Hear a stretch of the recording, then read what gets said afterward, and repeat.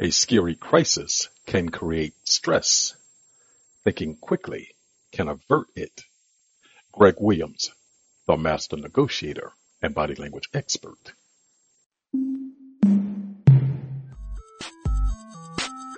Welcome to Greg Williams, the master negotiator and body language experts podcast.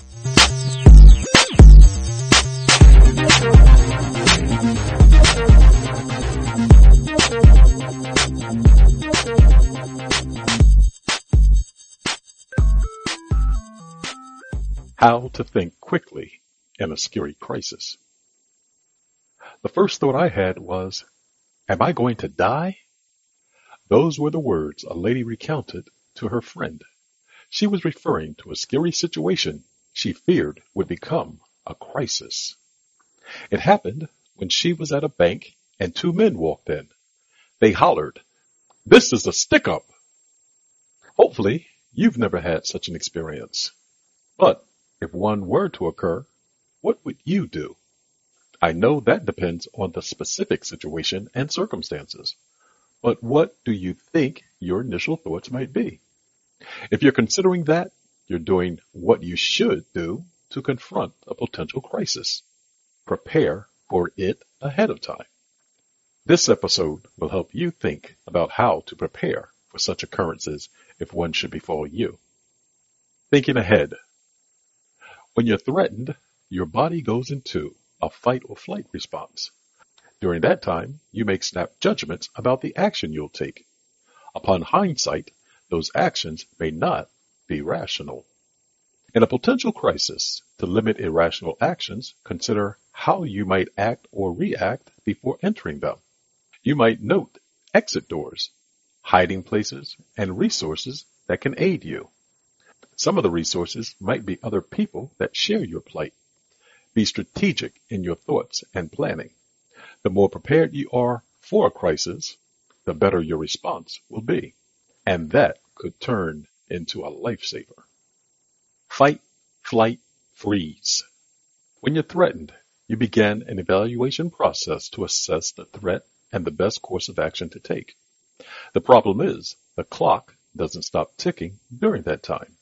You can't call a timeout, and the situation could escalate during your deliberations.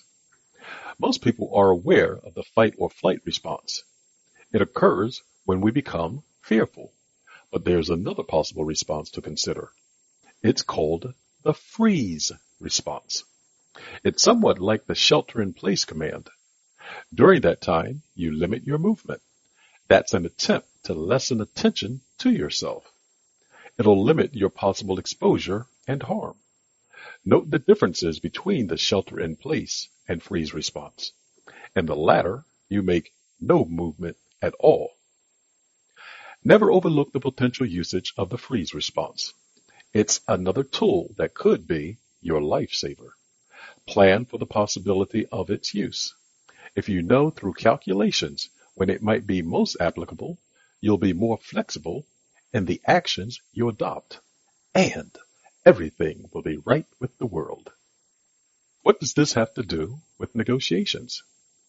Very seldom does a negotiation escape some form of crisis. They may be small or large depending on what's at stake, but nevertheless, if they create trauma for you or the other negotiator, you'll seek a plausible solution to them. Thus, during your planning stage of the negotiation, consider the actions you'll adopt to confront troublesome situations. You should also consider what might cause them to escalate and how you'll diffuse them. A crisis in a negotiation usually evolves over time. It doesn't happen suddenly. Therefore, you can see it coming. When you sense a crisis is gathering strength, address it with a prepared action. That action might consist of the fight or flight or freeze response. That means you dig in your heels, fight, choose to end the negotiation or call a timeout, flight or freeze, or do nothing, freeze. You'd adopt a freeze state to see what the other negotiator might do from that point. In any negotiation, the options you adopt to address situations determine the flow and outcome of the negotiation. A crisis is the greatest threat to a successful negotiation outcome. It can derail a negotiation. Thus, the better prepared you are to address it, the greater control you'll have over and during the negotiation. Remember, you're always negotiating. Thank you for listening to today's session of Greg Williams, the Master Negotiator and Body Language Experts podcast.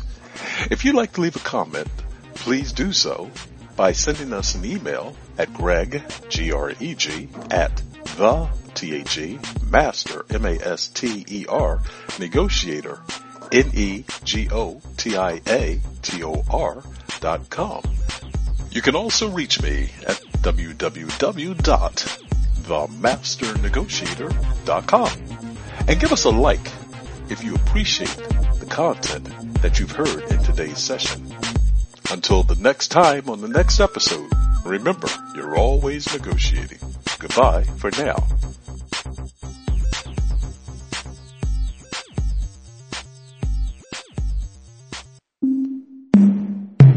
This podcast is a part of the C-Suite Radio Network.